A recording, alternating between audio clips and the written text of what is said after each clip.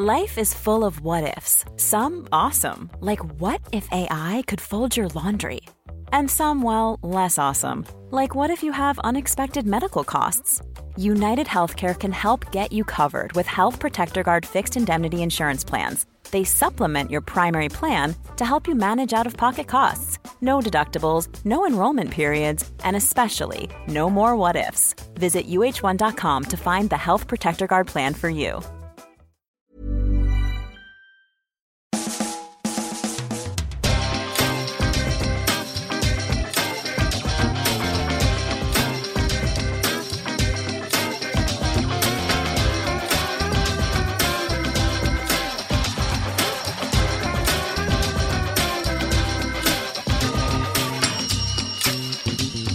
Hello and welcome to a brand new Arseblog Arsecast right here on arseblog.com. How are you? Hope you're well. I hope this decade is going as swimmingly for you as it is for Arsenal Football Club. Yet to lose a game, yet to even concede a goal, yet to play more than one game. But hey, fuck it. Start as you mean to go on, I say. And if you start with a 2-0 win over Manchester United, that's a good way to get yourself going. Of course, if this was the start of a season, we might be in better shape. It's not. It's just the start of a new year and a new decade. We're midway through a season which, is kind of in the toilet. But we take our enjoyment where we can get it these days. And that was thoroughly enjoyable stuff against Manchester United. So we are going to talk about that game. We're going to talk about the some of the performances, some of the individuals, the impact of Mikel Arteta on this team, this club, this fan base has been phenomenal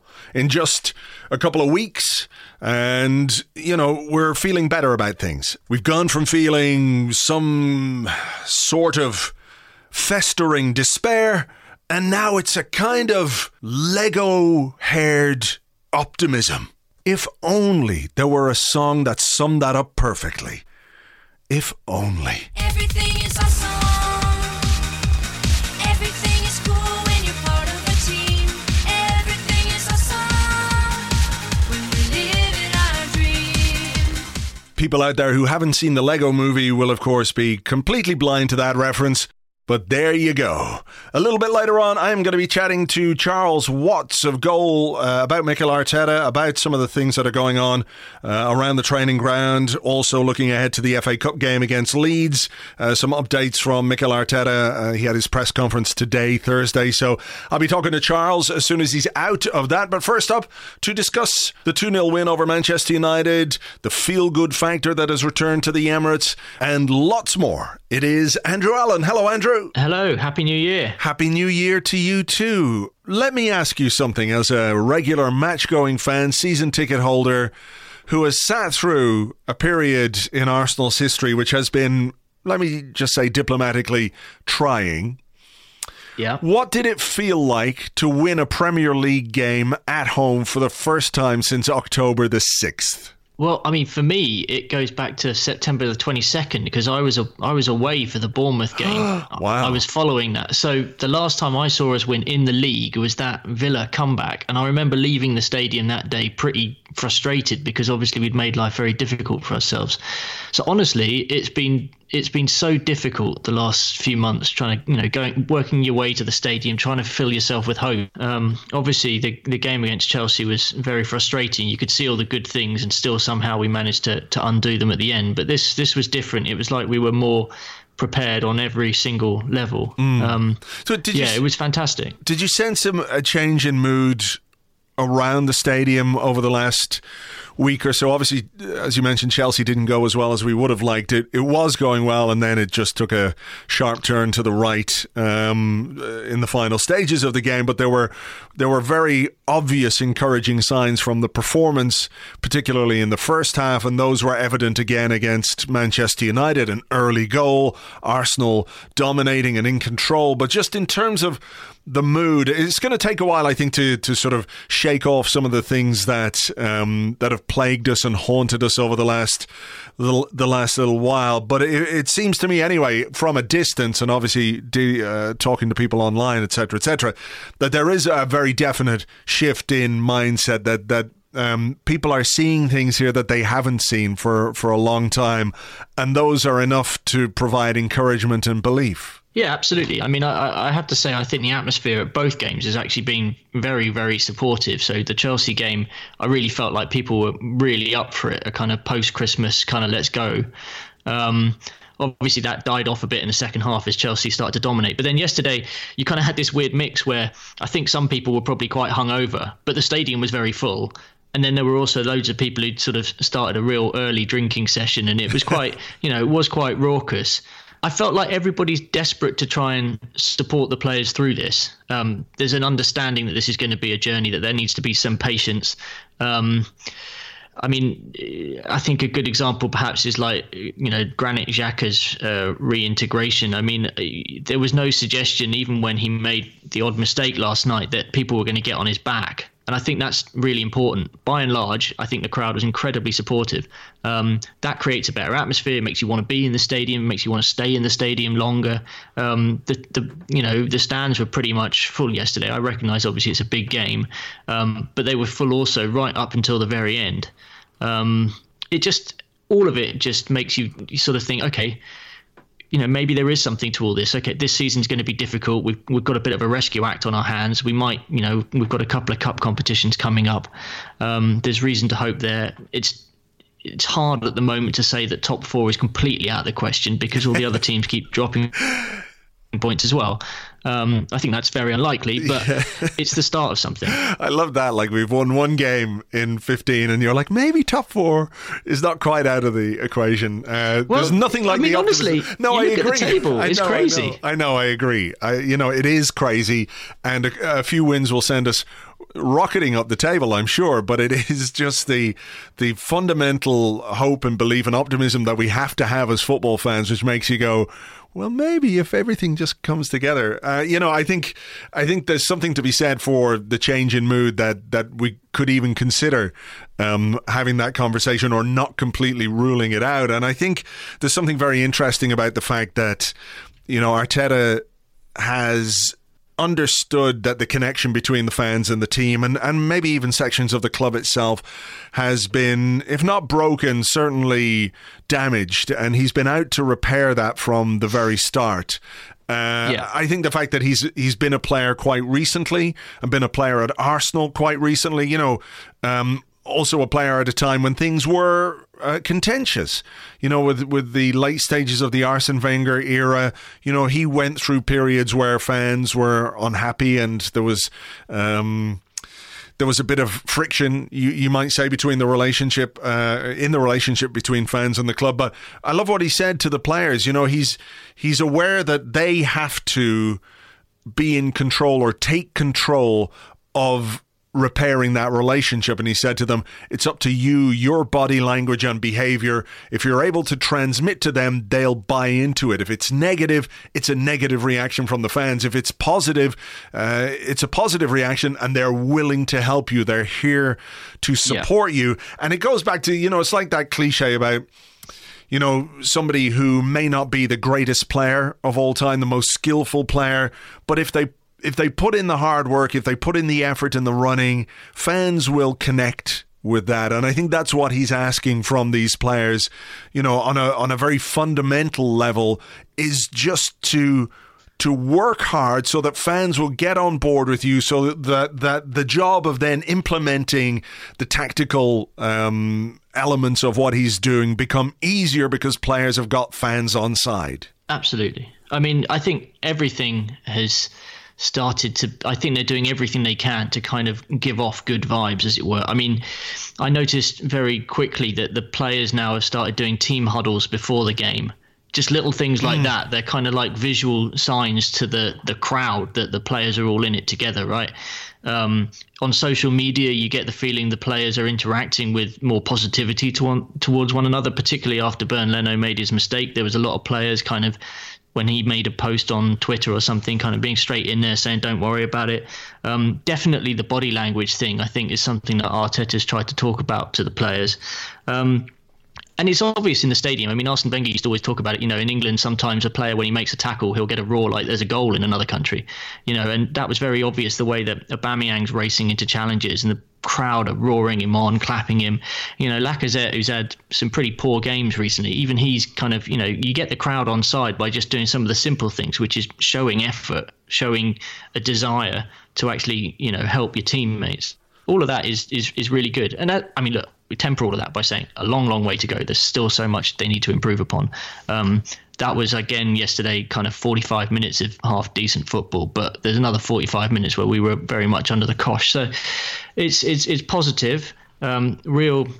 You know, I feel like the seeds have been sprinkled. We just got to keep watering them now. I'm not going to take issue with you saying that we were under the cosh, because I think United did have more of the ball. But very similarly to the Chelsea game, it just felt a little more secure.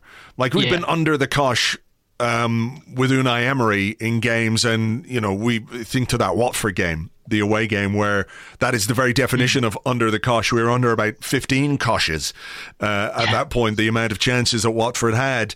But, you know, again, yesterday, there wasn't a huge amount of danger from Manchester United. There wasn't really a huge amount of danger from Chelsea, even though it went wrong at the end. And in some ways, of course, we were masters of our own downfall because of the Leno mistake and because of the way the second goal played out. So, you know, there's something to be said for the fact that even if we're not able to maintain this level of physicality which allows us to dominate the way we did against Chelsea in the first half, against United in the first half, there's something more secure about the organisation, about the setup and everything else, that means that if you do drop off, you're not immediately in full-on panic mode. Yeah, absolutely. I mean, I honestly felt like in the 15 minutes after half-time yesterday, the players had been briefed that United were going to come at us strong. And actually the best thing we could do was sit a little bit deeper, try and preserve some of our energy, because we obviously went, you know, full tilt against Chelsea last week. I felt like they were kind of almost playing a little bit within themselves, just making sure that they, you know, let Manchester United have the ball to a certain extent, but make sure that they did so with all of our players behind it, as it were. So, we looked far more organised. We had a better shape. We were far more compact. We were, you know, I think it was better game management, really. Yeah. It is one of the things that Arteta has brought in is it 3 games now? 3 games, yeah. 3 games. So, yeah, very, very early days. But structurally, this team looks so different, doesn't it? That the shape of it in possession and out of possession is really impressive. And that clarity of... I mean... Go on. I was going to say, I mean, absolutely. Just the distances between the players, both in and out of possession, is so noticeable. I mean, I'm in quite a lucky position where I sit behind the goal in an upper tier. And when you look down, it became so obvious under Emery that there were huge gaping gaps. Like, you know, players were having to make 35, 40-yard passes just to try and find a player in front of them. Now you're seeing the gaps down to 10, 15 yards. It's a lot more manageable. You know, you can pop the ball around a little bit quicker. You don't need to take a touch because you trust yourself to make the pass first time. All of that is just, it's so important. But they just got to keep doing it now. Yeah, they do. I've completely forgotten what I was going to ask you there. Because I'm not blaming your interruption here, by the way. And I'm just talking here to see if I can remember what it was that I was going to say. Yes, I remember now. Socrates and David Luiz on BT Sport talking about how I think there was something pointed that both of them said. One was Socrates saying the fun is back. And of course, It's not about fun, but, you know, I think we know what he means.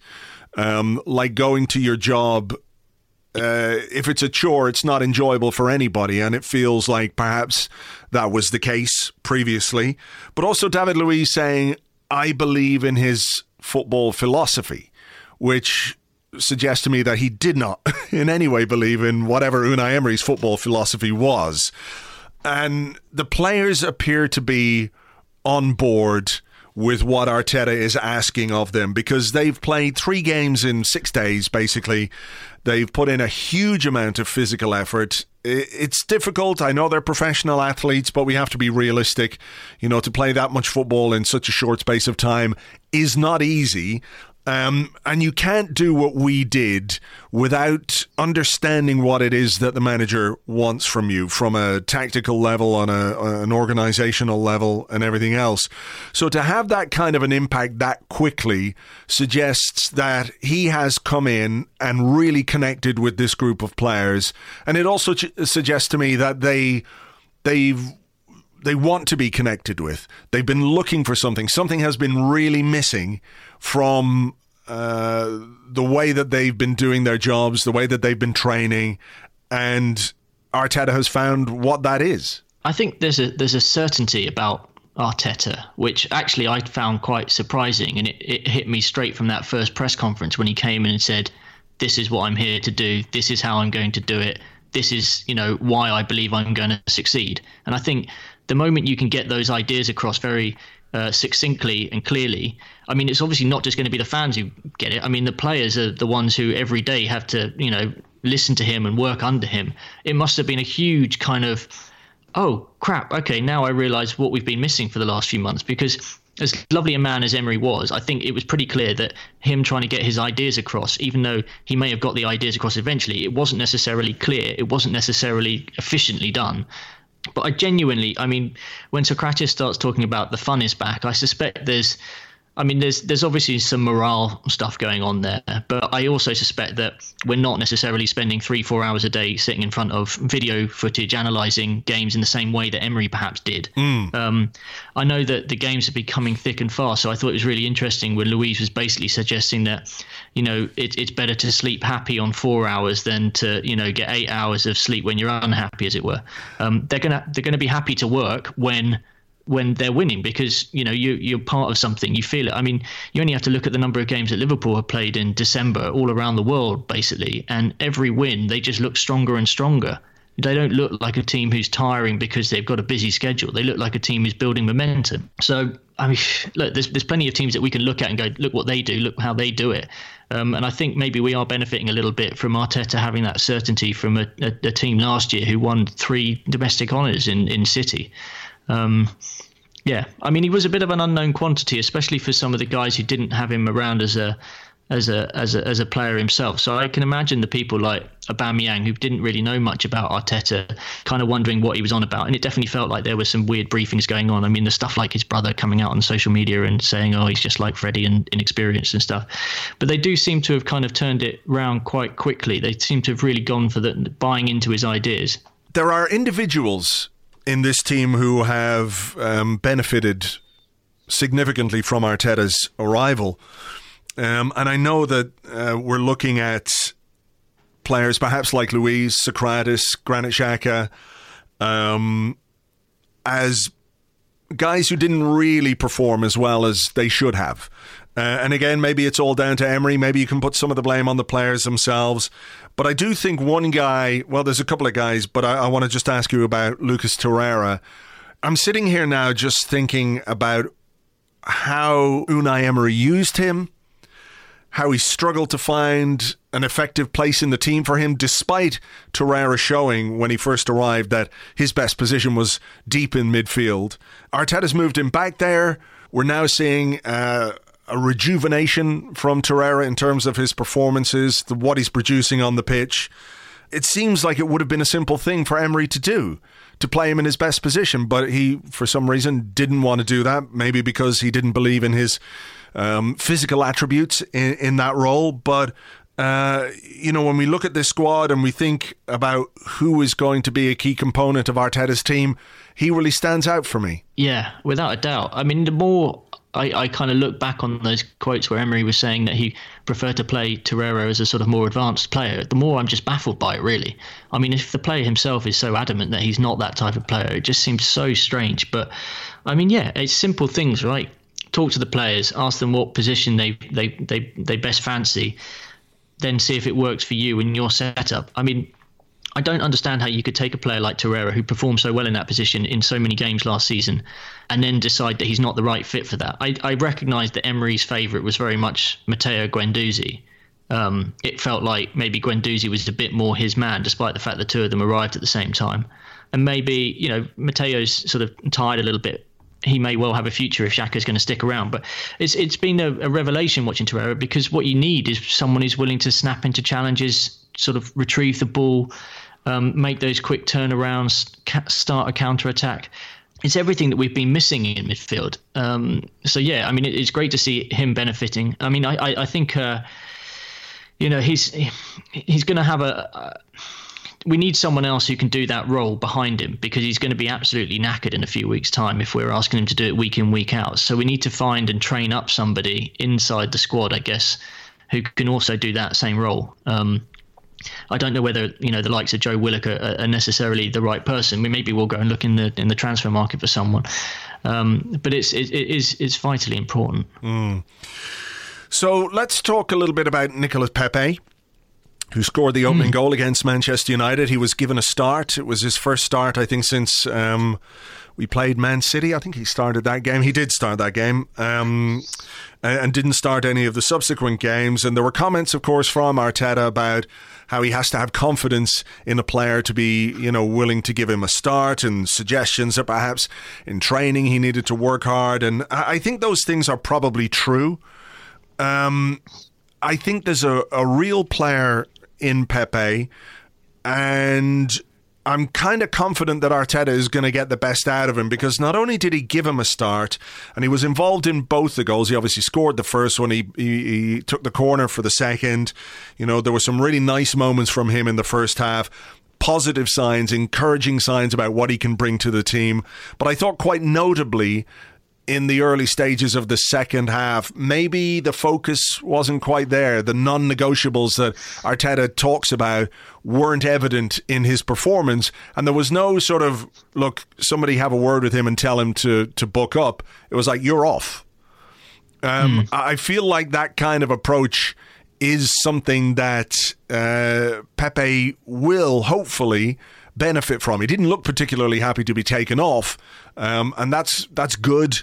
I guess you don't want players to be happy, but I think this kind of no-nonsense approach, demanding more from him, is the way to get the most out of him. Yeah, I mean, I think there were maybe two.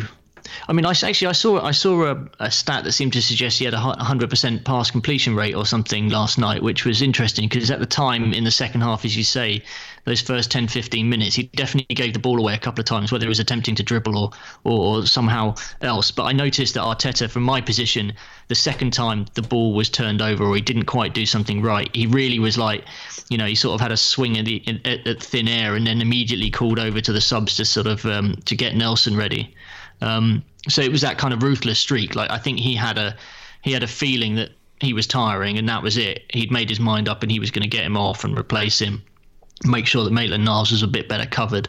I think Pepe, it's fair to say, is going to be this is really going to be a long learning curve for him. I mean, he's obviously got skill on the ball. He is very good at taking players on, but he's also the type of player. It kind of reminds me a bit of Arshavin, who he'll try the hard thing kind of more often than not. And as a consequence of that, the chances are you're not always going to pull it off. And because he's trying that in areas of the pitch when maybe we're trying to counter, it can easily turn into a turnover, which then creates, gaps in front of our defence, which causes us problems. So we're going to have to manage him. But I do have positive vibes about him. I mean, even in a relatively disappointing start to his life, he has scored 5 goals now.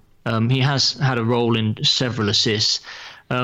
We just need to kind of piece it all together so that we get this final player. But we've seen it with other players. It took Robert Pires a season really to start getting up to speed in England, and it's not unusual, let's say, for a foreign player to come in, especially when you're coming in from a league like France, which is a little bit below where we are in terms of pace and physicality. But he'll get there. I do believe it. He will get there. I mean, someone was saying recently that, Son had a pretty disappointing first season for Spurs, and I kind of see similarities because they're both kind of pacey players who operate predominantly on the wing. And I think that, if we can get Pepe a bit stronger, he'll be much better ready to cope with 90 minutes. I still don't think you're necessarily going to get like a proper tracking back all of the time type of player. He may be a little bit of a luxury, but we'll see if Arteta stands for that in the long term, because obviously he turned other players at City like Sane and Sterling into guys who could really do a full 90 minutes up and down a wing and beyond. Yes, and I think that is what he's going to be demanding of the players. That ability, even if you don't play 90 minutes, you've got to be able to do it, if necessary. Yeah, so Ainsley Maitland-Niles at right back. Yeah. A position he says he doesn't want to play in, or, he said in the past that he did not want to play in. And when you think about where he might fit into the team elsewhere, you're saying to yourself, come on, man, you have a real chance here. With injury to Hector Bellerin, who's still out, and is going to take some time to come back to his best following a cruciate injury. I look at him and I look at Bukayo Saka. I look at Joe Willock, who I know has had, a couple of recent cameos which maybe haven't been quite as impressive as some of his other performances. And I look at these young guys in the squad, Martinelli, Emile Smith-Rowe, who might go out on loan, I think, in January. I think James Benge was reporting that he is he's going to leave on loan, depending how full our squad is, I guess. But these kids, we've talked about, Socrates, Luiz, Xhaka, Torreira receiving a bit of a boost, experienced players, Mesut Ozil, another one who has rediscovered some form in the system that Arteta is playing. But when we look at these young players, it feels to me like they're kind of perfect for Arteta, for what he wants to do, in that he can mold them at this sort of nascent stage in their career to being what he wants them to be within the system that he wants to play. Like, we have an 18-year-old winger playing really well at left back in Bukayo Saka. Yeah. I know Maitland-Niles has played the majority of his football for Arsenal at right back, and I think we might have to start considering that's what he is now. He's not going to be a winger, I don't think, unless, Arteta sees something in him when he's got another right back available to him. But it is a chance for these young players, isn't it? Because they've got a clean slate, a fresh start, a young coach who I think will connect with them really quite easily. Well, I mean, it's interesting, isn't it? I mean, Maitland-Niles, as you were saying, I mean, he's never really considered himself a right back, but then he's never really played in central midfield for us, has he? I mean, he's had a couple of goes on the wing. I look at him and I think there shouldn't be any snobbishness, let's say, about the position you play when you look at how fullbacks influence the game for other clubs. I mean, you only have to look at Liverpool, for example, and Robertson and Alexander-Arnold, and the way that they are influencing things for Liverpool. And you think, well, actually, if Ainsley Maitland-Niles wants to make it at Arsenal, why not do it from fullback, where the game has changed so much that a fullback can basically be the playmaker? He can be the winger that Ainsley Maitland-Niles says that he wants to be. Exactly. I thought what was really interesting is when you look at Saka and the way that he performed against Liège from that left back position, that, there he was. He scored a goal. He created another. There was a player influencing the game from a fullback position. I know a bit's been written about the fact that we're playing with a slightly more inverted fullback, so that someone like Maitland-Niles and Kolasinac on the left yesterday kind of step inside a bit more to midfield to offer a bit more of a passing option for, Xhaka and Torreira and Ozil and all the rest of it. So I think the way that we play will very much influence the way that they learn the role, and it will be easier to learn that role in a team which is more compact, because you'll be able to do a bit more forward play. You won't always be stuck tracking back, racing after wingers who've, raced past you, as we were doing under Emery. So yeah, the structure will help the players learn the role.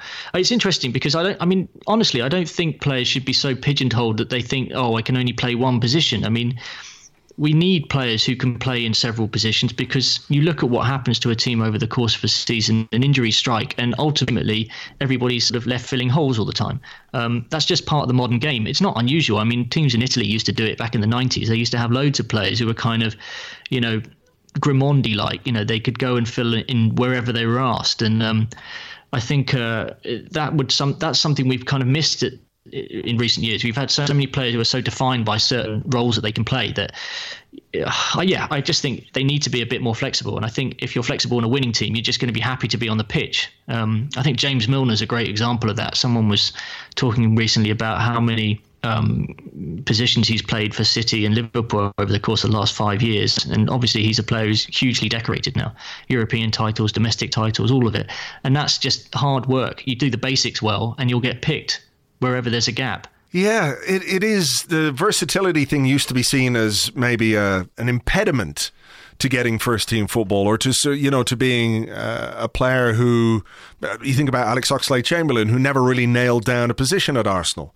And we were always going, well, where is he going to play? What's his final position going to be? Is it going to be a winger? Is it going to be, wing back? I don't think that was anywhere he really particularly excelled.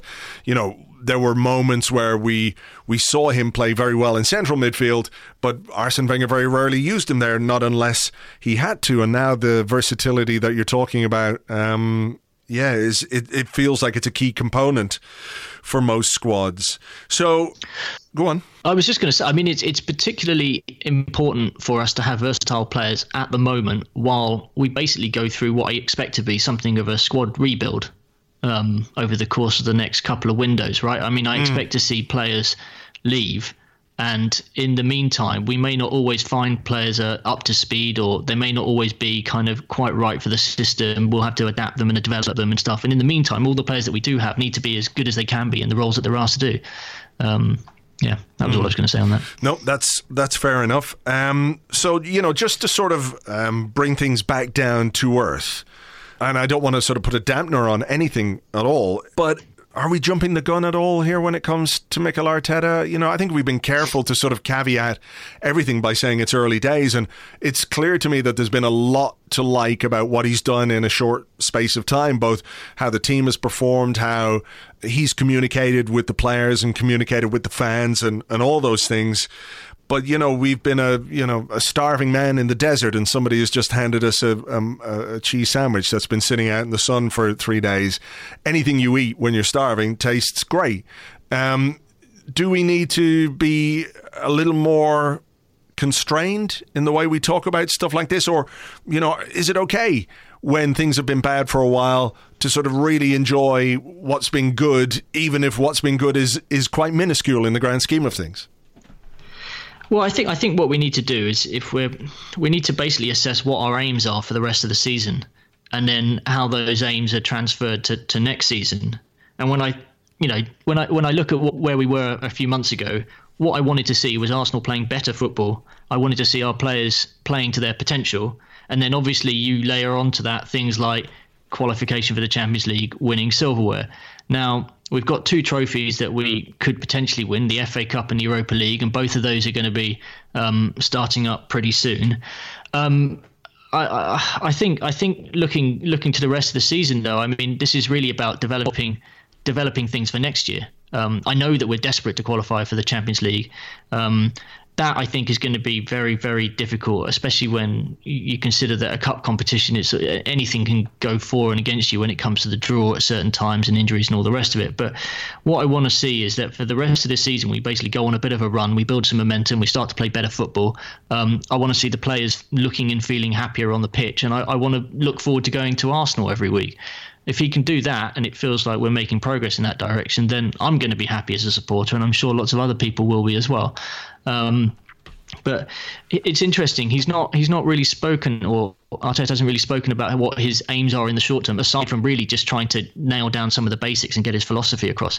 He's certainly not talked about trying to qualify for the Champions League or anything like that.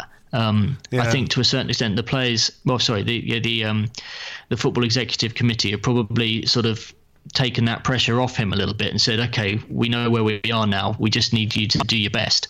And let's see how we go over the next couple of months and maybe reassess going into the spring. Yeah. It's sort of setting expectation levels, isn't it? Because when Emery came in, the expectation was get back into the Champions League. That was the expectation in his first season because, it was something we nearly achieved. We finished 5th and got to the Europa League final, which would have given us that. So that was the expectation level. And that's what the expectation was going into this season as well. When you break your transfer record, you bring in a player like Pepe, it's a sign that you're spending money to make up the difference between where you ended last season and, going into this new season. So the expectation level for Emery was up there. That's what it was. And the more he fell below that expectation level, the more frustrated people became with it and the less tolerant they were of what he was producing with the players that he had. Now, if the expectation level is much lower than that, I think it does have an effect on sort of I don't want to speak about the fan base as one giant collective, but as the overall psyche, if you're not really expecting to finish in the top four, there is a bit more leeway, there's a bit more forgiveness, there's a bit more understanding about the task and the scale of the job that he has at hand. Yeah, I mean, look, if there's one thing I really want, aside from us playing better football, is actually to look more competitive in those games that, let's say, I was almost expecting us to lose before we even kicked off. So that means being able to go away to some of the big teams and make them scratch their head a little bit and figure out how they might try and beat us. I mean, to be honest, I set that out as an aim when Emery took over. I said, look, if we can get to a situation where we're going away to City and Liverpool and they're thinking, okay, this is going to be a tough game, that would be great. We never got there, though. I still feel like that's something that Arteta should be working on a lot towards next season, when I think really the pressure starts for him. But being competitive and trying to win football games and instilling a sense of hope in fans that, this might go our way. We don't just have to sort of mark it down as we're not going to win today kind of vibe, because that's really depressing. It is. That's what's been most depressing about the last few months, really, has been this idea that regardless of who you're playing, it's not that you have a chance to win, it's that it's quite likely you won't win. So yeah, look, that turning around in and of itself is a really positive thing. Right, we better leave it there. Andrew, thank you as always for your time. Thank you very much. Thank you very much indeed to Andrew. You can find him on Twitter at @AllenSport, doing stuff on Arsblog News. And he is the co-host of the Left Field podcast, which is a left field look at sporty stuff rather than being a tribute to the British electronic music group who released the album Leftism, which is potentially one of the greatest albums of all time. Maybe they can pivot to left field if left field sports analysis doesn't work. You can find them on Twitter at leftfield_pod. So give them a listen if you're looking for more pods in your life. And who isn't? Let's be honest. Even on a budget, quality is non-negotiable. That's why Quince is the place to score high-end essentials at 50 to 80% less than similar brands. Get your hands on buttery soft cashmere sweaters from just $60, Italian leather jackets, and so much more. And the best part about Quince, they exclusively partner with factories committed to safe, ethical, and responsible manufacturing. Elevate your style without the elevated price tag with Quince. Go to quince.com/upgrade for free shipping and 365-day returns. Hey there, it's Michelle Norris. I'm host of a podcast called Your Mama's Kitchen. When I travel, I'm usually looking for a way to find a taste of home when I'm not at home. And one of the things I love to do when I am at home is entertain. And Airbnb allows me to do that. When I was in California recently, I rented a house that had a great kitchen. And when we were sitting around the table, we're all thinking, we're in someone else's house. Someone could be in all of our homes as well. If you have a home, but you're not always at home, you have an Airbnb. Your home might be worth more than you think. Find out how much at airbnb.com/host. Okay then, lots going on from a footballing point of view. Arsenal have got Leeds United in the FA Cup on Monday night, and ahead of that game, Mikel Arteta met the press, and we now meet one of those press. From goal, it's Charles Watts. Hi, Charles. Hi Andrew, how you doing, mate? Good. Happy New Year to you. Let's talk a bit about Mikel Arteta, because you were just out of his press conference today, Thursday, ahead of the Leeds game on Monday night in the FA Cup. He seemed a very happy man after the win against United, as you would imagine. How is his mood today in the warm glow of that victory? Yeah, very similar. He certainly is a happy man, and quite rightly so. It was a big win for him. It was a big win for Arsenal, and we came in. Well, I think we're probably by the time he sat in front of us here, it was only about 14 hours after he'd sat in front of us at the stadium last night. And he's still a very, very happy man. He'd been with the players this morning, just going over a few things.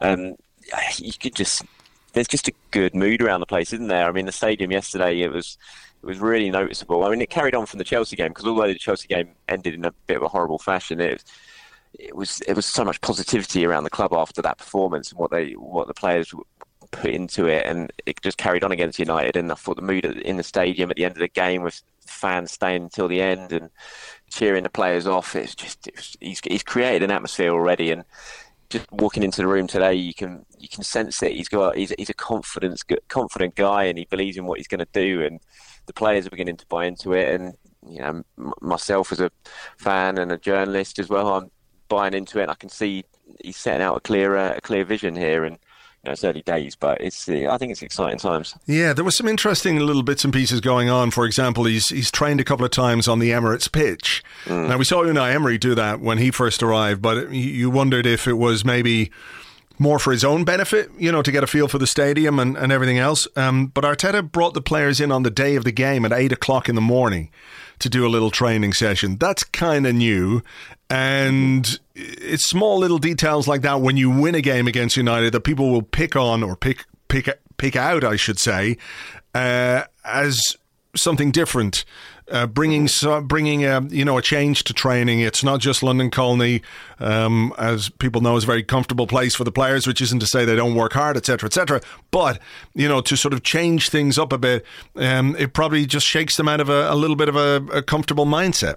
I think so. I think that's the important thing. It's more of the change in the routine. I don't think they really did too much in that training session. The players didn't even get out of their tracksuit bottoms. It was more of a sort of tactical, a run through on the tactics. And I think just being in the setting of where the match is, Arteta was hoping that was going to help. And I'm not sure he's going to do it before every single game, but certainly on occasion, if he feels it can help, then he'll do that. And that's what he's going to try and do. He wants to get them out of the comfort zone that they've possibly been in, and just change things and bring a whole new mentality to the squad. And Unai tried it when he went there at the start of his reign. I think that sort of ended with the Ozil story that leaked out about the sort of spat that he and Ozil had, and I think they didn't train again on the pitch after that, because I don't think Unai was too keen on the lack of secrecy of what went on there. But Arteta is certainly planning to do it on a fairly regular basis, and I think the players are, like I said, buying into it. Every time you speak to the players now and you hear them talk, it's just they just feel what he's trying to do, and it's really encouraging. Because I was a little bit worried when he came in. I was excited he arrived, and I actually wanted the appointment, but I was a little worried about how some of the players might view him, given his age, given his lack of experience. But he certainly won them over very quickly, or that's the sense you get when you speak to them or you hear them talk in different interviews. Well, I mean, the thing is, if they don't get on board with what he's doing, it's not them, or it's not Arteta that's going to be leaving. No. I think that dynamic has been made clear, and I assume he had some assurances from the board that if he needed to make difficult decisions, he could make those difficult decisions. Ultimately, though, players want to win football matches, don't they? They want to enjoy themselves out on the pitch, and they want to win. And if he can make that happen for them, then they're immediately gonna like what it is that he does. I mean, what's your sense from I know it's been a very short space of time, but what's your sense of how he feels the job is going for him? Because, it was a couple of draws, or a draw, a defeat, and a win in his first 3 games in charge. So he's got the hat-trick out of the way. Do you feel like he's maybe a bit pleasantly surprised at how well the players have reacted to what he's doing? I think he must be. I think we all are, to be honest. I'd never imagined seeing this group of players who looks totally bereft of any sort of confidence and any sort of quality, to be fair, barring a couple of individuals, to be playing like they played last night and playing how they played for the first hour against Chelsea. And the way, the speed of which they seem to have adapted to what he's trying to do and bought into what he's want to do, it's been really, really impressive. So I think he is. He did say today, interesting, in his press conference, that he maybe, having arrived here, he's actually realised that the challenge is bigger than he expected, which I thought was quite interesting. But because it was clearly a very big challenge, so for it to be even bigger than he expected, I thought it was quite an interesting little insight. But I think he's certainly impressed, and he talked a bit about transfers today, and Obviously, Callum Chambers' injury. Callum is having surgery right now, actually, as we speak, and they still haven't revealed the exact extent. But he just said it's a significant injury that will change transfer plans for this month. So I imagine it might be a loan. They might be looking at bringing in a loan cover that they weren't really expecting to. But he sort of expanded on that. He said his main focus is just working with the players he's got here and improving them, and that's what he wants to do, and that's what excites him. He's excited by working with the young players and getting more out of them, and that's his main focus, not signings. He said the club will try and do some business if they can in January, but his main focus is on proving what he's got to work with. It's interesting, isn't it? Because I think at the start of the season, and certainly for a large part of this season, even when things were going poorly under Unai Emery, I thought to myself, look, these players are capable of better than this. They're surely not this bad. That can't be the case. They've got to get it together at some point. They got to start playing. They got to start, winning some games. It'll happen. And then it didn't happen. And you sort of go, well, actually, maybe the players are as bad as I thought they were, but that the mindset again has changed a bit with Arteta coming in. You look at what he's getting out of players who badly underperformed under Unai Emery. Luiz just never really did it, and has been very, very good in the 3 games that Arteta's been here. We have Sokratis looking solid. Granit Xhaka is back in the fold, and I want to ask you about him now in a minute as well.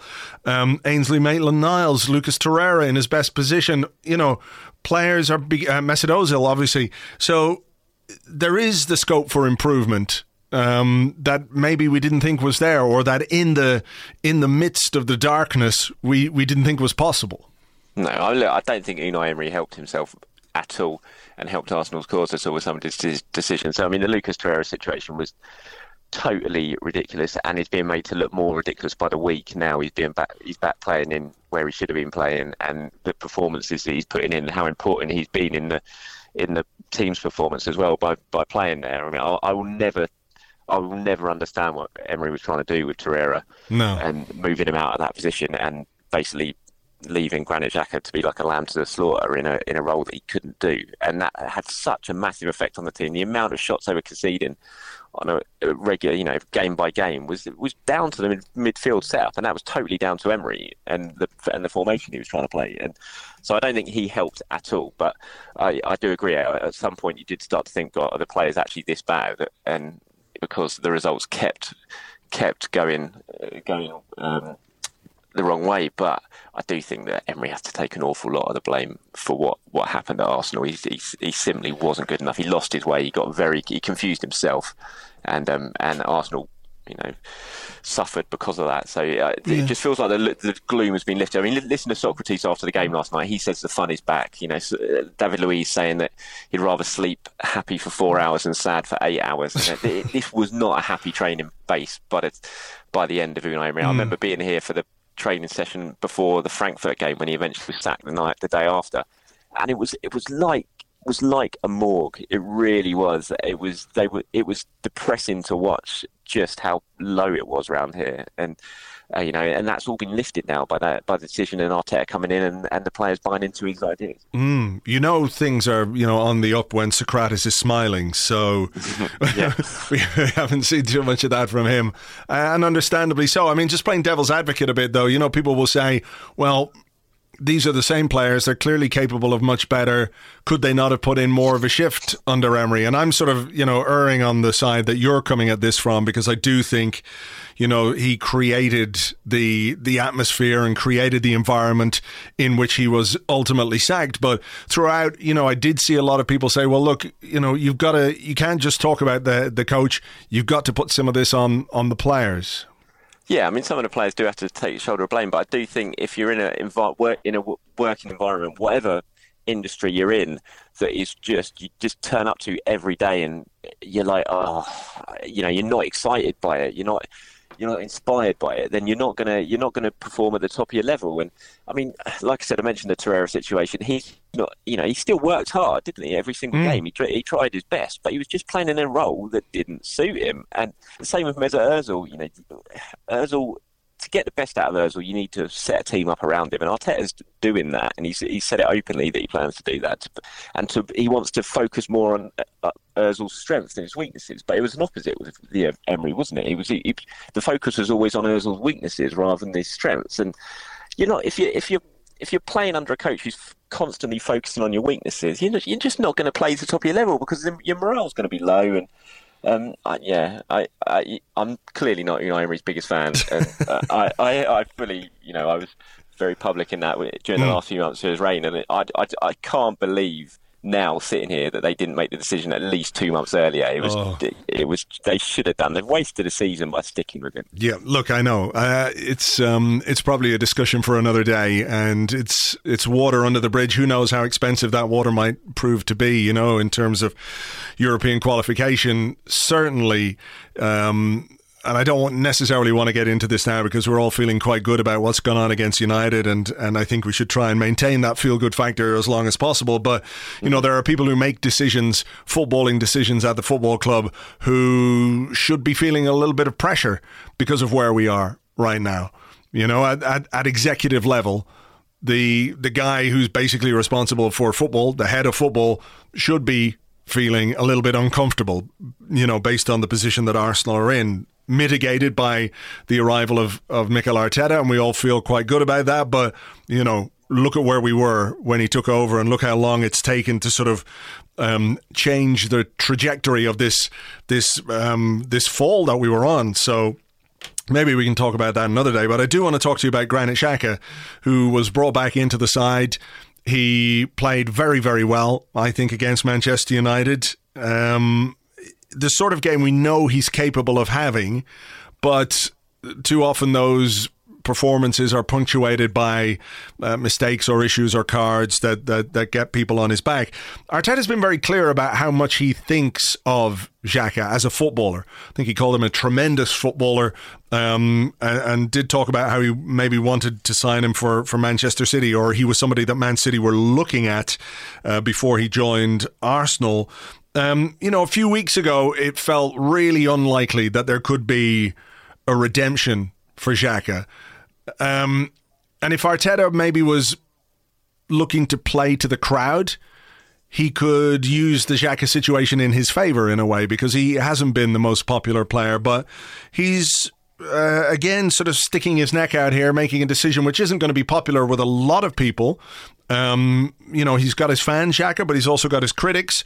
And after everything that went on, it was all a bit up in the air. But he's very clear about what he wants from Granit Xhaka, and he's backing him very publicly. He is, yeah, and he did it again today. Actually, he spoke really well again about Granit and the whole situation, and how he wanted to get to the root sort of cause of it all when he arrived here, and sat down with Granit and really tried to work out how it had reached this stage, and why he was feeling like he had to move on to carry on his career. And again reiterated how much he wanted to keep him, and that, again, like he said yesterday, that Xhaka's given him assurances that he will stay. And I think it's a good move for Arsenal. I'm not massively in the Granit Xhaka fan club, but I do think he is very important to this Arsenal team, and when he plays well, Arsenal play well. And playing alongside Torreira, but slightly in an advanced role of Torreira. He's a very good player. He showed that last season before Emery inexplicably swapped him round, and he played really well against United. And what he brings to the team, no one else can do. So when Xhaka's not available, you really see how much Arsenal miss him. And like I said, if he's playing well, he makes Arsenal tick, and he played very well against United. And shown really good leadership. And for someone so young and inexperienced as well, this was a really difficult situation to walk into, and he's handled it very, very well. He's got Xhaka back on side. He saved Arsenal a real issue in terms of the January transfer window, because if Xhaka had walked out now, like he would have done if Emery was still in charge, then it's like, how do you replace him in January for such an important position? I don't think Arsenal would have been able to, so they would have been far weaker. But now they at least get to the end of the season when you've got more of a chance to, if Xhaka does go, they can get in a proper replacement who they actually plan long term for, rather than a bit of a just a crisis signing they've had to do because of something that's been thrust upon them 6 weeks before the window. So I think he's handled the situation really, really well. And Xhaka is an emotional guy as well. It's not easy to sit down with Granit Xhaka and talk about something like this and to get him back on side. So for Arteta to walk straight into it and to do it, and probably not have to just do it with Xhaka, but his dad as well, is it's not the easiest of thing for a coach to do, and he seems to have done it and done it successfully, and credit to him for that. Yeah, I mean the thing as well is that it also allows you to perhaps sell him properly. In the summer, to work out time for him to go to whatever club he might want to go to if he is going to go in the summer. Maybe Hertha Berlin will still want him then, but he may have other options. They need to sort the money out though, because all the money that was being mentioned for Xhaka was given, despite the situation, was ridiculous. Really, 21 million or something for an international captain who's just signed a new contract. Given today's market, there's no way Arsenal could even consider doing business for that, even though everything's gone on. So yeah, I fully agree with that. I think if he does go in the summer, then at least now they have an opportunity for the dust to settle and then to really work on getting the best deal possible for the club. Just very finally, let's talk about the FA Cup game on Monday night against Leeds United. It's been a punishing recent schedule. There are going to be some very heavy legs. There are going to be some little aches and strains and niggles and what have you. What way is he going to approach this? I know that the Cup is a chance of silverware, and Arteta, has experienced that as an Arsenal player. He knows well what it's like to win the FA Cup, and those are great days. But how is he going to balance his squad, which is, it's a bit thin at the moment. There are injuries. There are players just coming back from injury. There are players carrying some injuries. What has he said about how he wants to approach this game, and has he hinted at any sort of squad management?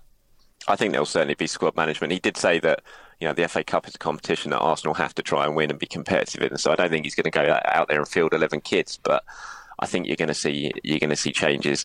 Maybe if Bellerin's back remotely up to speed, he could come in and right back, and I wouldn't be surprised to see possibly Bolla playing at left back, someone like that. He's been training a lot with the first team. He was even on the pitch on that for that session before the Man United game, on the morning of the Man United game. He was involved in that. And, I wonder if it's time to give Saka. Well, it is certainly time to give Saka a rest, I think. And Kolasinac clearly limped through the pain yesterday. So I think at left back you can't take any risks at the moment. So I wouldn't be surprised to see maybe a youngster like Bolla thrown in there. But other than that, I think he'll mix and match. He'll play, Guendouzi will come in. I think Rob Holding will play against alongside one of the two experienced centre-backs in Luiz or Socrates.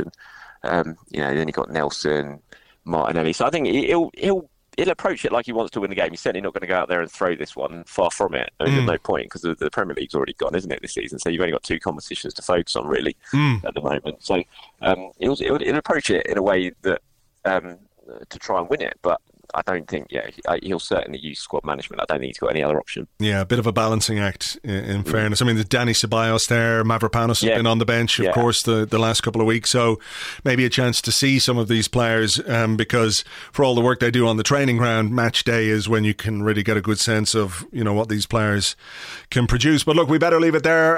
Thanks a million, Charles. We'll talk to you again soon. Cheers, Andrew. You can find Charles on Twitter at Charles_Watts. That is at Charles_Watts. And of course, he writes about Arsenal for Goal.com. I don't know what else to say other than I hope your new year is going well.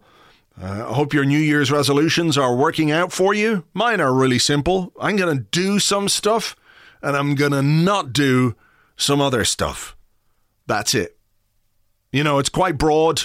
I realise it's a bit sweeping. It's kind of all-encompassing. But, if you get too specific about things these days, you get pigeonholed. Don't want to be stereotyped as the guy who said, well, I'm going to do this for the new year, and then you don't do it. People won't let you forget that these days. So whatever you're doing for the new year, I hope you do it well. Arsenal don't play until Monday evening, of course, so it's an Arsenal-free weekend.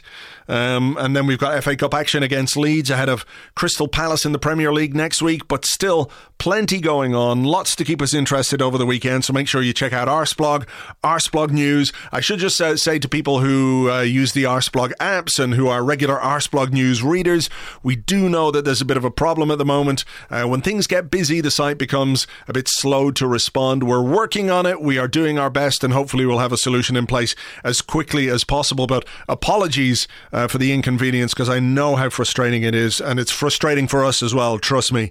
But we are hoping to get on top of that very soon in the next couple of days anyway, or certainly by early next week. Yeah, that's it. I don't know what else to say other than have a great weekend. Enjoy the fact we've won a game at last. I feel like we should have been doing a lot more of this because it's a lot more fun than not doing it. But it is what it is. Have a great weekend. James and I will be here on Tuesday because the game is on Monday night, so we will be recording an Arscast Extra on Tuesday about the Leeds game and, you know, all the bits and pieces that have gone on between now and then. So thank you as ever for listening, subscribing, sharing, and doing all the stuff that you do. Happy New Year, and we'll talk to you on the next one. Until then, cheers. Bye-bye.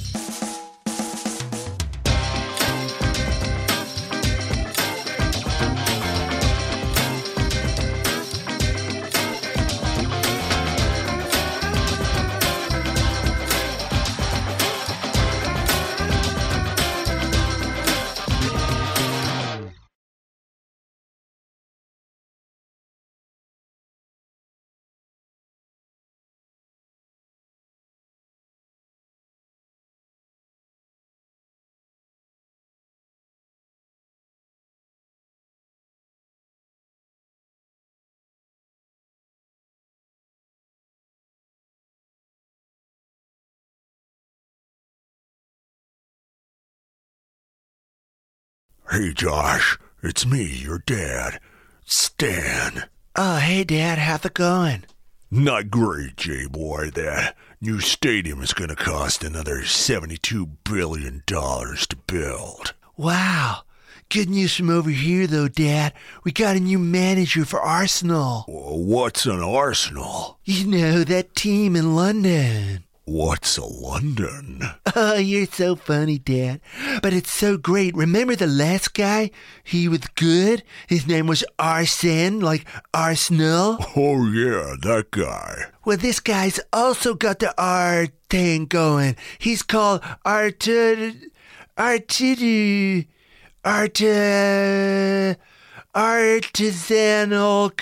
coffee.